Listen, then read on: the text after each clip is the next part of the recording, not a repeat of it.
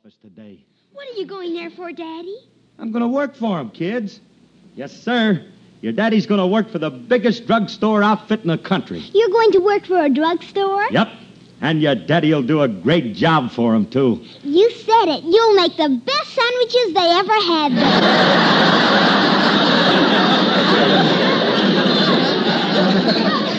I'm not going to make sandwiches. Hey, look, Alice, we better get started. You know, we're meeting the sponsor for the first time, and we don't want to be late. You know, punctuality is the keynote of success and the essence of business acumen. I get him. Phil, what does that sentence mean? Must mean something that's got words in it. Hey, kid, you better go in the house now. I'm going to back the car out. Now, let me get in her. Yeah. How much leg room she's got. When you hear the way this English job purrs.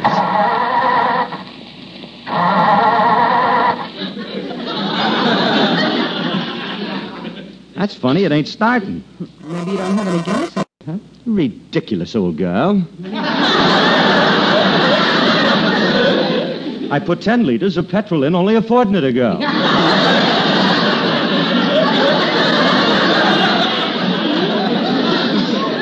Oh, Philip, how that stuff clings to you.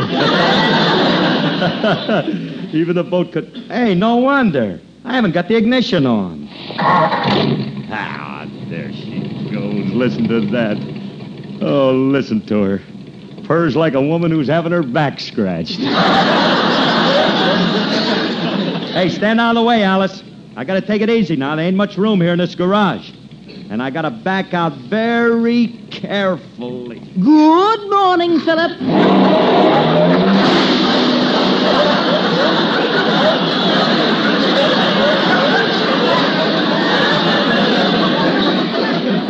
I'd rip your clutch out.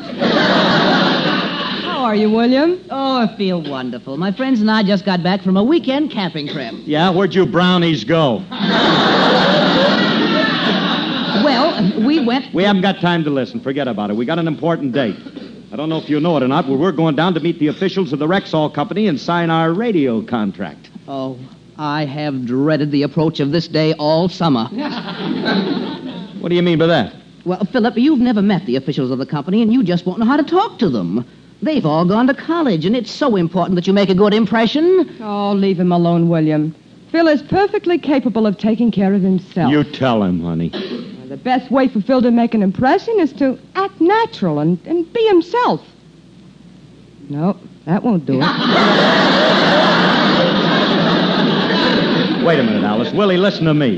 Not only will I get the job for Alice and me, but if you'll just keep quiet and be nice for a minute, I'll tell you what I'll think of you. I'll even get you a job with Rexall. Oh, will you really, Philip? Yes, I will, and I'll ask them for a good salary for you, too. Oh, Philip, how much? $35 a week and all the iodine you can drink.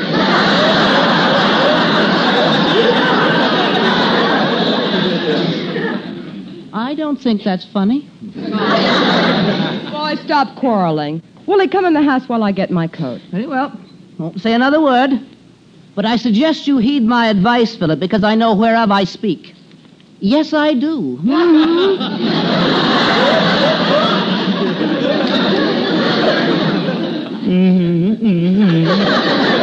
That character always trying to worry me. I wonder if he's right about the sponsor not liking me. Is it possible that they won't be overwhelmed by my radiant personality? Nah.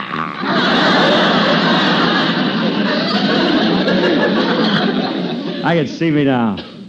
I'll walk right up to the press and I'll say, Sir, signing this contract will be of mutual benefit to both of us. And I'll do my best to uphold the dignity and traditions of your company. Furthermore... Hiya, Curly. Hiya, Frankie. I want to assure you that our association will ripen into a warm and beautiful friendship. Oh, this is so sudden. You may kiss me, Curly. Remley, I'm not talking to you. I'm just holding my meeting with the sponsor. Oh. You know, I'm going down to sign the contract for this season. Maybe I better go with you, huh? Okay. Now, look, Frankie. What? It's very important that we make a good impression. Mm-hmm. Now, just concentrate for a minute. Now, look. Yeah, I'm working. What can we do to prove that we have the interest of his company at heart?